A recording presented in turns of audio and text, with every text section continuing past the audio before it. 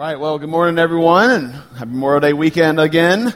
My name is Brett Milliken, one of the pastors here, for those of you who are new, and have the honor of continuing our series today, Love is Called My Name, as we're taking a look through the book of Galatians and looking at how Paul's challenge to the church in Galatia and to us today is to seek after and find the love and the grace of God in Christ alone. Now, today we're going to come to somewhat of an abrupt shift in Paul's letter as we enter into chapter 3 as he's writing to these Christians in Galatia. So before we do that, let's pray and ask God to open our eyes, our ears, and our hearts to receive whatever it is he wants us to receive this morning. So Father, we thank you today that we're living and breathing, that we've gathered here today in order for more than just religious obligation, but God, to experience you, God, the greatest good that the gospel gives us is not just some ethereal eternal life, but it's a relationship, living and breathing relationship with the one who made us. And so, Father, we ask that by your Spirit you would come today, so to open up the ears and eyes of our hearts to see you clearly, to hear your voice rightly. And I pray you to help me to preach your word accurately and to serve these people well as we seek to honor you and glorify your name. In Jesus' name we pray. Amen. Now, up to this point, Paul has been using language in this letter like grace and peace to you. And brothers, I'm surprised by what's happening. But here, as we enter into chapter 3, his language is going to shift quite dramatically from concern to correction. Right? And before we do that, let me try and explain a little bit of what I believe Paul's motivation is here. His language shifts. See, love can be expressed in a number of ways. It can be expressed through physical touch. It can be expressed through words of affirmation, expressed through encouragement. I think we love that kind of expression of love. We run to that kind of expression of love. But love can also be expressed in ways that are not quite so positive. Like love can be expressed through frustration and even anger at times, can it? A few weeks ago, my wife and I were taking the kids out to run some errands, and our 6-year-old Landon, who we've told numerous times, Landon, you cannot run across the parking lot. We pull the van into the parking space, he hits the automatic door, jumps out, and takes off running. And I'll tell you what I didn't say. I didn't go, wow, buddy, look how fast you are. And they go, man, you're so brave. You just dart in front of that 2,000-pound vehicle. How awesome. No. I yelled, Landon, stop. And he froze. And I walked up to him. And I leaned over and got in his face. And with a very firm voice, I said, buddy, you remember that squirrel we found on the street in front of our house the other day with his tongue hanging out of his mouth? That's what happens when little bodies hit big cars. I don't want you to end up like that squirrel. Of course, he looked at me and eyes big as saucers, shook his head, said, yes, sir, Daddy. And we walked into the store. Now, I'm sure Landon would have much preferred that I celebrate his quickness and I applaud his bravery. But that would not have been the loving thing for me to do, would it? No, the loving thing for me to do was to get in his face and say, Landon, you're acting foolish. And it's with that heart and mindset that I believe Paul shifts his tone as we head into chapter 3, verse 1 through 14. It says this, O foolish Galatians, who has bewitched you? It was before your eyes that Jesus Christ was publicly portrayed as crucified. Now, let me ask you only this. Did you receive the spirit of works by the law or by hearing with faith? Are you so foolish? Having begun by the Spirit, are you now being perfected by the flesh? Did you suffer so many things in vain, if indeed it was in vain? Does he who supplies the Spirit to you and works miracles among you do so by works of the law or by hearing with faith? Just as Abraham believed God and it was counted to him as righteousness. Know then that it is those of faith who are the sons of Abraham. And the Scripture, foreseeing that God would justify the Gentiles by faith, preached the gospel beforehand to Abraham, saying, in you shall all the nations be blessed. So then those who are of faith are blessed along with Abraham, the man of faith. For all who rely on works of the law are under a curse. For it is written, cursed be everyone who does not abide by all things written in the book of the law and do them. Now it is evident that no one is justified before God by the law. For the righteous shall live by faith. But the law is not of faith. Rather, the one who does them shall live by them. Christ redeemed us from the curse of the law by becoming a curse for us. For it is written, cursed is everyone who's hanged on a tree. So that in Christ Jesus the blessing of Abraham might come to the Gentiles, so that we might receive the promised Spirit through faith. Now, as we examine Paul's passionate love for the Galatians today, I want to look at three aspects of what he's saying here in hopes that we might also see God's passionate love for us in this same passage. I want to look at, one, the truth of deception. Secondly, the work of faith. And thirdly, the blessing of the curse. Now, Paul begins this chapter by saying, "Oh, foolish Galatians, who has bewitched you?" See, Paul is expressing his frustration here because these people he loves so dearly have been tricked. They've been deceived by a lie that Paul is saying they ought to have recognized. Alfred Lord Tennyson, the great British poet, once spoke of deception this way. He said, "A lie that is half truth is the darkest of all lies." See, that is the heart of deception. It's a little bit of lie mixed in with a little bit of truth. That darkness is why the Galatians, and honestly many people today, are led astray from the gospel. So as a boy, one of the things I used to love to do when I'd get to go visit my dad is he would take us fishing. And the reason I loved it is because the pond we went to was his boss's pond, and he had it constantly stocked with bass and bluegill and brim and crappie. And you were guaranteed to catch at least a dozen fish every time you went. It was awesome. And one of the things my dad showed me in those early years was how to bait the hook. Now, we would use nightcrawler worms, which, if you know, they're the big, fat, red, juicy ones. And there was a way that you could hook them so that the worm was still free to wiggle and act naturally, but the fish would not notice the hook lying underneath the surface. And if you did it right, you were bound to catch just tons of fish. And if that fish bought into that lie, because you see what my dad was teaching me there was how to mix a little bit of truth with a little bit of lie. Like, the truth is the worm was good for the fish. It was tasty. It was sustenance. Like, it was a good thing. If a fish sees a worm, they ought to eat it. The lie, though, was that it was okay for the fish to eat that worm, because there was a steel shank lying just beneath the surface. And if the fish swallowed the bait, then my dad and I were having a fish fry with some homemade hush puppies, and it was amazing. But that is how deception works. There's just enough truth to draw you in, but enough lie to destroy your life. So that's what Paul is trying to warn these Galatians of, is that they were getting hooked on a lie. But what was the hook that the Galatians were swallowing? When we look at the word bewitched in this first verse here, it's the Greek word biskano. And it literally translates to regard enviously. Now, what Paul's saying here is that the Galatians have become envious. Well, what is envy? Well, envy is discontentment with your own life because of what you see in the life of another. It's this longing for the bigger house, the nicer car, the more firm body, or a spouse with a more firm body. Maybe it's the newer phone or the nicer clothing, because what you have no longer satisfies you, even though it once did. See, the Galatians, who once found their satisfaction in Christ alone, had bought into the lie and become discontented because they bought into the deception that Jesus was no longer all that they needed. Now, to understand how this happened, we've got to rewind a bit and look to the book of Acts in chapter 13 when this church was actually started. But what had happened is Paul and Barnabas had been sent to Galatia, to this part of the world, to preach the gospel.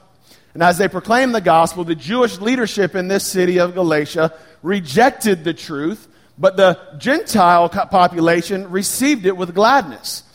But as they received it, they began to experience persecution. And we see in Acts chapter 13, it closes with this. It says, "The word of the Lord was spreading throughout the whole region. But the Jews incited the devout women of high standing and the leading men of the city, stirred up persecution against Paul and Barnabas, and drove them out of their district. They shook off the dust from their feet against them and went to Iconium. And the disciples were filled with joy and with the Holy Spirit."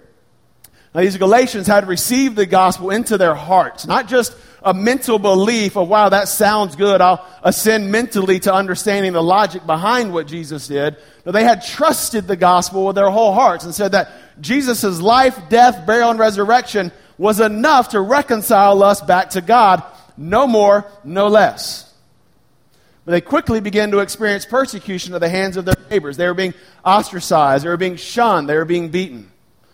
And Acts 13 tells us that at least for a little while, their joy endured. They didn't fail in their joy even in the midst of this persecution. But if you've ever experienced suffering for any extended period of time, then you may know full well how it can slowly wear you down and bring you to a place where you're looking to escape.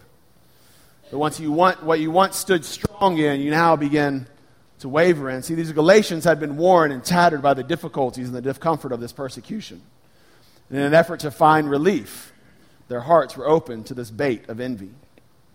This group that Paul calls the Judaizers, these men who would follow Paul along as he would preach the gospel, they would show up after he would leave and they would say, yeah, sure, Jesus is all good, but if you really want to be pleasing to God, then you've got to culturally become Jewish. You've got to be circumcised. You've got to keep our dietary laws. You've got to honor certain festivals, use certain language. And they were coming into the Galatians and saying, sure, you can believe Jesus died for your sins, but if you really want to be pleasing to God, then you've got to become culturally Jewish. What the Galatians began to experience was this. That was a pretty good compromise. We can keep the name of Jesus, but lose the persecution. And in an attempt to gain a better reputation, not only in their minds as with God, but also with men, with their fellow neighbors, they bought it hook, line, and sinker. Pastor and author Charles Stanley once said this: the best way in the world to deceive believers is to cloak a message in religious language and declare that it conveys some new insight from God. And that is precisely what these Judaizers were doing. The Galatians had taken the bait, were being reeled in with this false version of the gospel. And if you and I are not careful, we can find ourselves in the exact same boat. Pun definitely intended. That was supposed to be fun here. We'll scratch that from the next service. Truth is, ever since the birth of the church, the same bait has threatened followers of Christ for thousands of years. Like this past week, I was able to meet with a Chinese pastor and an Ethiopian missionary. And both of them, as we talked, were explaining that the greatest threat to the gospel in their native lands was tweaking or compromising the truth of the gospel. Now, in China, it was to gain spiritual authority, to gain power. In Ethiopia, it's to escape persecution from the growing Muslim and Orthodox populations in that land. But either way, it was a temptation, it was a lure to add to or take away from what Christ has done. See, the cultures have changed, but the pressure remains the same. Pressure to make the gospel more man-centered than Christ-centered. And this happens in one of two ways. Number one, either from subtracting from the gospel. In other words, stop all that nonsense about people being sinful and in need of a Savior. Deny the deity of Christ and just turn him into a good moral teacher or a prophet, a mere man whose example we can learn from or maybe even seek to emulate. Let's make the gospel just another form of spirituality alongside many other possibilities. See, this is an attempt to make yourself more pleasing to people. But the second caution is to add to the gospel. This form tends to come more from religious culture, and though it affirms the sinfulness of man and the deity of Christ, it adds to what Christ did, a works-based righteousness. So yes, Jesus died and rose again, but if you really want to be pleasing to God and be on the varsity Christian team, then you also need to add certain behaviors, some new revelation and knowledge to what Jesus has already done. So two different ways of pursuing the same agenda. It's an ability to define our own righteousness, to have some sense of control over where we stand with God. Both are just a massaging of the ego, though. A way for us to feel important and special based on the perceptions of others. But see, we love that kind of affirmation. I mean, listen, that's why we post the most ridiculous stuff on Facebook. We want people to respond, to tell us how beautiful the meal on our plate looks. Right? To tell us how fun our date looks like it's going. To tell us how great the CrossFit workout must be going. To applaud us for what we're doing.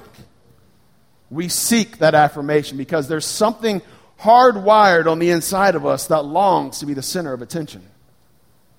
Now, if our relationship with God is based on our actions, and that gives us something to be celebrated and affirmed for, doesn't it? We can become known as the strong Christian, whatever that means. Or maybe the reputation of being the cool Christian who's more socially palatable to culture because we don't take that Jesus stuff so rigidly. But listen, the ability to improve your cultural standing by doing something is not at all what the gospel offers.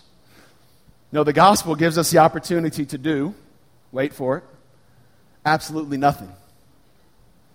To simply receive the grace that God has given us in Christ Jesus. See, the gospel is meant to point to God's glorious perfection, not our own.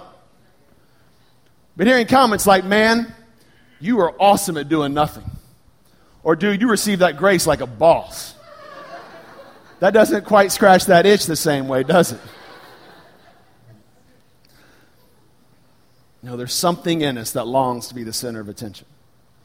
That is the bait the Galatians swallowed, and it's the deception that we too can swallow if we're not rightly understanding point number 2, the work of faith. Paul goes on to say this, let me ask you, did you receive the Spirit by works of the law or by hearing of faith? Are you so foolish, having begun by the Spirit? Are you now being perfected by the flesh? Did you suffer so many things in vain, if indeed it was in vain? Does he who supplies the Spirit to you and works miracles among you do so by works of the law or by hearing with faith? Just as Abraham believed God, and it was counted to him as righteousness.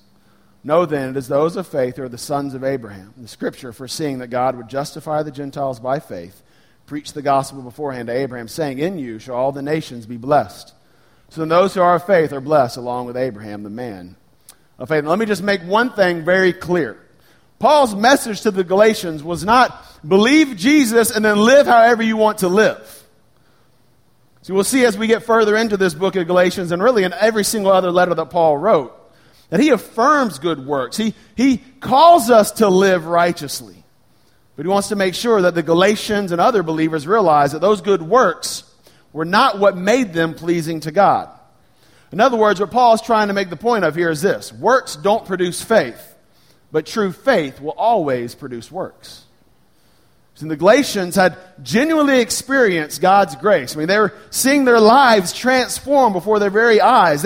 But simply by trusting in the life, death, burial, and resurrection of Jesus to be all that was needed to reconcile them back to God. Listen, they had received the gift of the Holy Spirit. In other words, God had come to live inside of them. They had seen miracles taking place day in and day out. And all of this had taken place before any idea of circumcision or dietary laws or festivals or languages ever were introduced to them.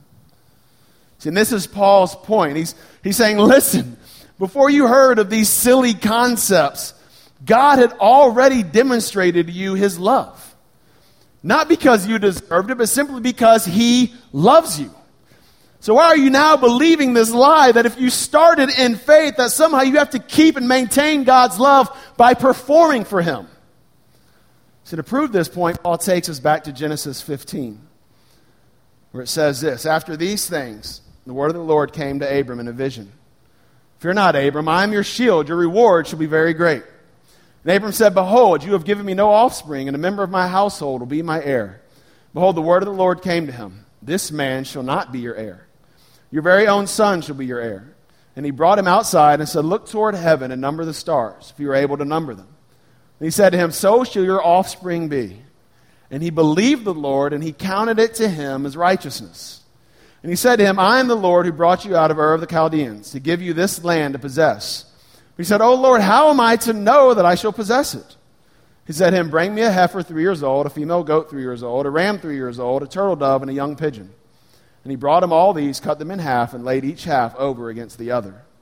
When the sun had gone down and it was dark, behold, a smoking fire pot and a flaming torch passed between these pieces. And on that day the Lord made a covenant with Abram. Now, remember, Paul looks at this verse, this passage, and he says, this was God preaching the gospel to Abraham. And he says, Abraham's faith ought to be an example to us of what truly pleases God. So let's take a look at what it is. Well, God tells Abraham he's going to bless him with a son, and from that son will come a nation, and from that nation will come an heir through whom the whole world will be blessed. Now, this is a foreshadowing, a promising of the coming Messiah, Jesus Christ. And Abram trusted God to fulfill this promise. And it says God counted that trust to him as righteousness. Now, this word counted is an accounting term that literally means to have value credited to your account. Now, let me help you understand what this means. Now, let's say you've got a friend who's a billionaire, right? Everybody's got one of those. Let's say that billionaire friend was like, I'm going to hook you up with $10 million. Now, let's say at the beginning of the day, your bank account had $1,000 in it. Probably being generous. At the end of the day, after that transfer goes through, your account now has $10,001,000 in it. Now, this wasn't a wage. It wasn't a paycheck. It wasn't something you earned. It was simply a gift, a value that belonged to another transferred into your account, and now it becomes your value. You now have $10,001,000 in your account because one transferred it over to you. That's this word counted. And God is telling us through Scripture that Abraham trusted God in faith. And God's righteousness, because of that trust, transferred into Abraham's account so that he became the righteousness of God. That's what that word means. Then Abraham asked for a sign to know that this promise, this righteousness, will indeed be his. And God gives him some, what we think are kind of some odd instructions. He said, go get a bunch of animals, cut them in half, and then set one part on this side of the street and one part on this side of the street. And so Abraham does this. Now, to you and I, that sounds quite disgusting, but in their day and age, this was actually common practice. When two parties would come together to form a covenant with one another, they would take an animal. They would divide the animal in half, cut it in half, set the part of it here, and then both parties would walk in between the pieces of the animal as a way of saying, if I don't keep my covenant promise to you, may I be cut off and divided like these animals. In other words, my life is on the line here. My life is my vow. But this covenant is a little different.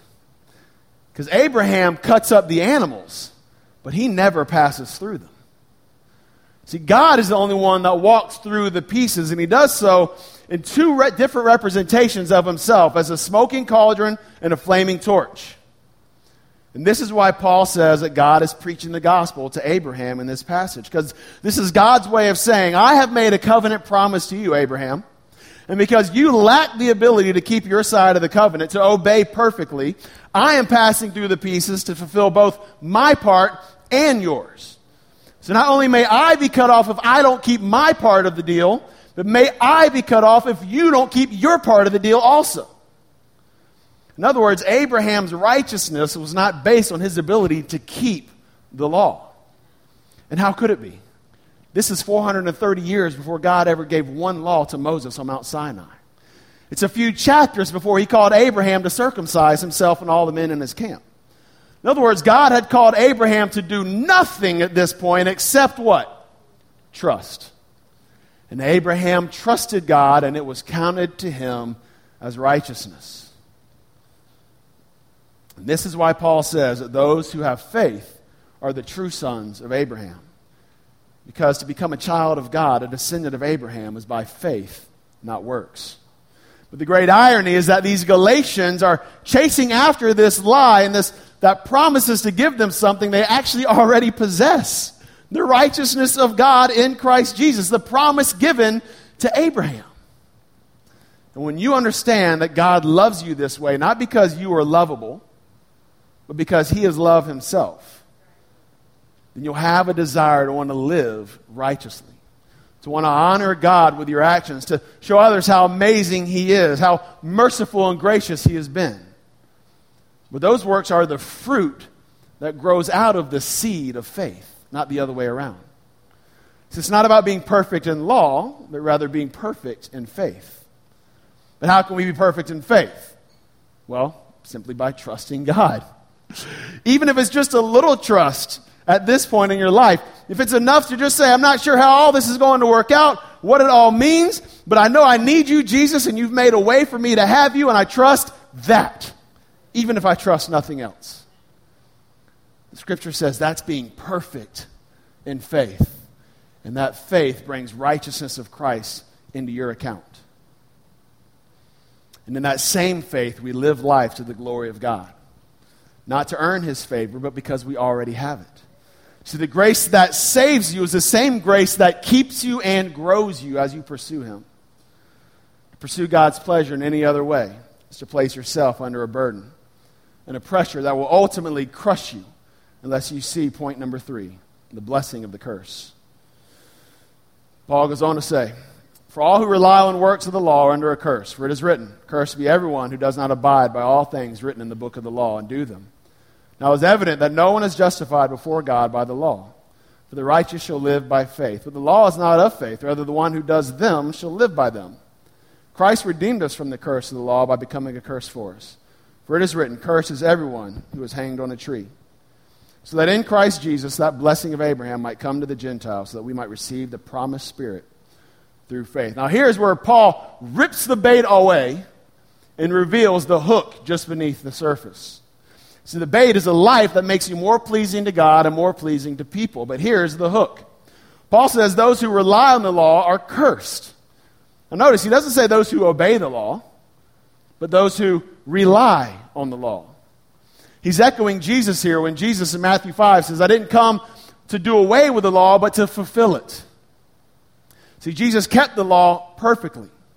So now you and I are free from having to rely on our obedience to the law as a means by which God accepts us. But Paul says if you deny that grace, that imputed righteousness that Christ has given us, and you rely on the works of the law, you put yourself under a curse. Now what is that? What is a curse? Well, a curse is a covenantal concept. And covenant is a relational concept. So this is what a curse is, what results when you violate your relationship with God, which leads to the absence of His presence in your life. So if you choose to have your relationship with God built on your ability to keep the law, to do enough good, then you're always going to find God's presence lacking because it will never be good enough. So sure, you may be good a little, you may be good a lot, but you'll never be good enough to the point of perfection. Not just outwardly, but in your inward motivations as well. And that is what God requires. This is why Martin Luther, in writing his commentary on this chapter, says this: the law terrorizes the conscience. See, Luther realized that if his relationship with God was based on his ability to do, on his works, then how could he possibly know when he had done enough to be truly righteous? See, if the law is what I base God's pleasure with me on, then nothing short of complete and absolute perfection, both inwardly and outwardly, has to be the goal that I shoot to obtain in order to be confident that I've done enough. So in Galatians 5, in a couple weeks, we'll see Paul actually drive this point home when he talks about circumcision. He says, listen, if circumcision is what pleases God, then why not just cut the whole thing off? Now, it's sarcasm at its best, but Paul's trying to drive home the logical progression of what works-based righteousness will inevitably lead to.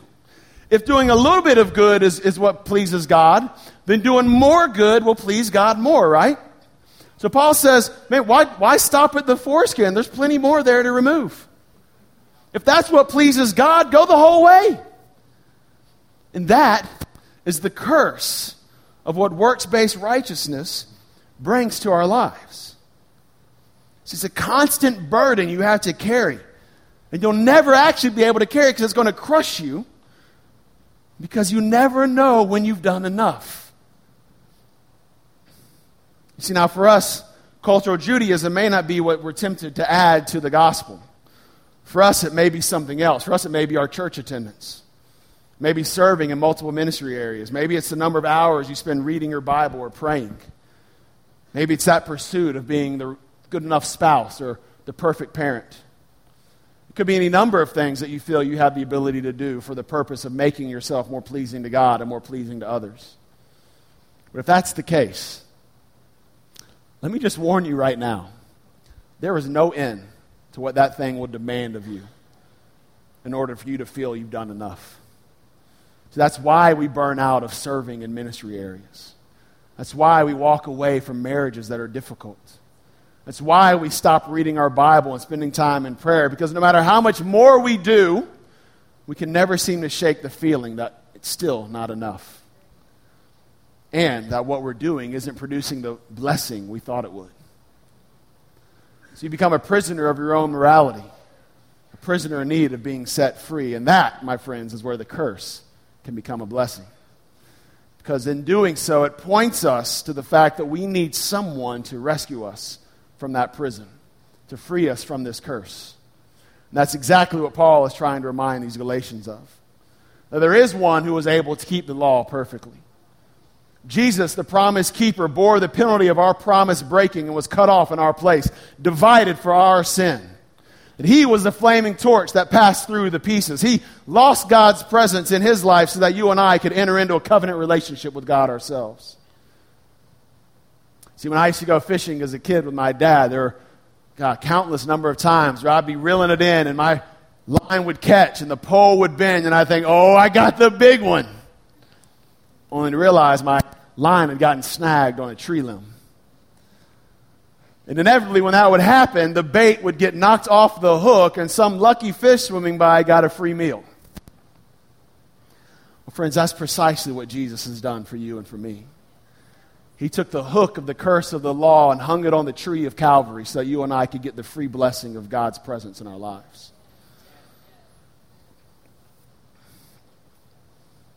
And here's what that means practically. We no longer have to work to earn God's pleasure. We can now do amazing things like loving others unconditionally, serving faithfully, giving sacrificially, even to the point of putting our lives on the line because we know God is already pleased with us.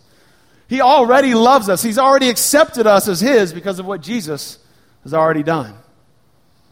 So it means that we don't just get forgiveness, but we get God. See, if forgiveness is all we got, then we're still on the hook to do better, right? I mean, maybe we've been forgiven for what we've done, but it's almost like spiritual probation. I got my eye on you.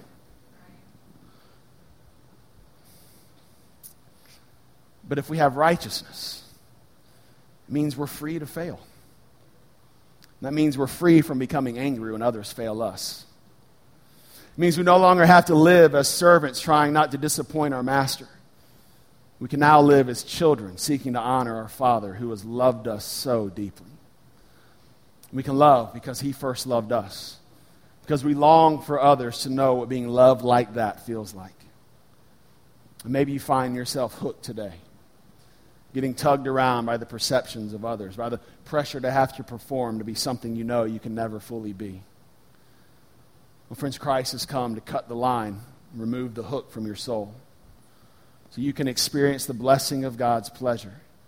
He swallowed the curse for you so you could experience the blessing of God's presence in your life.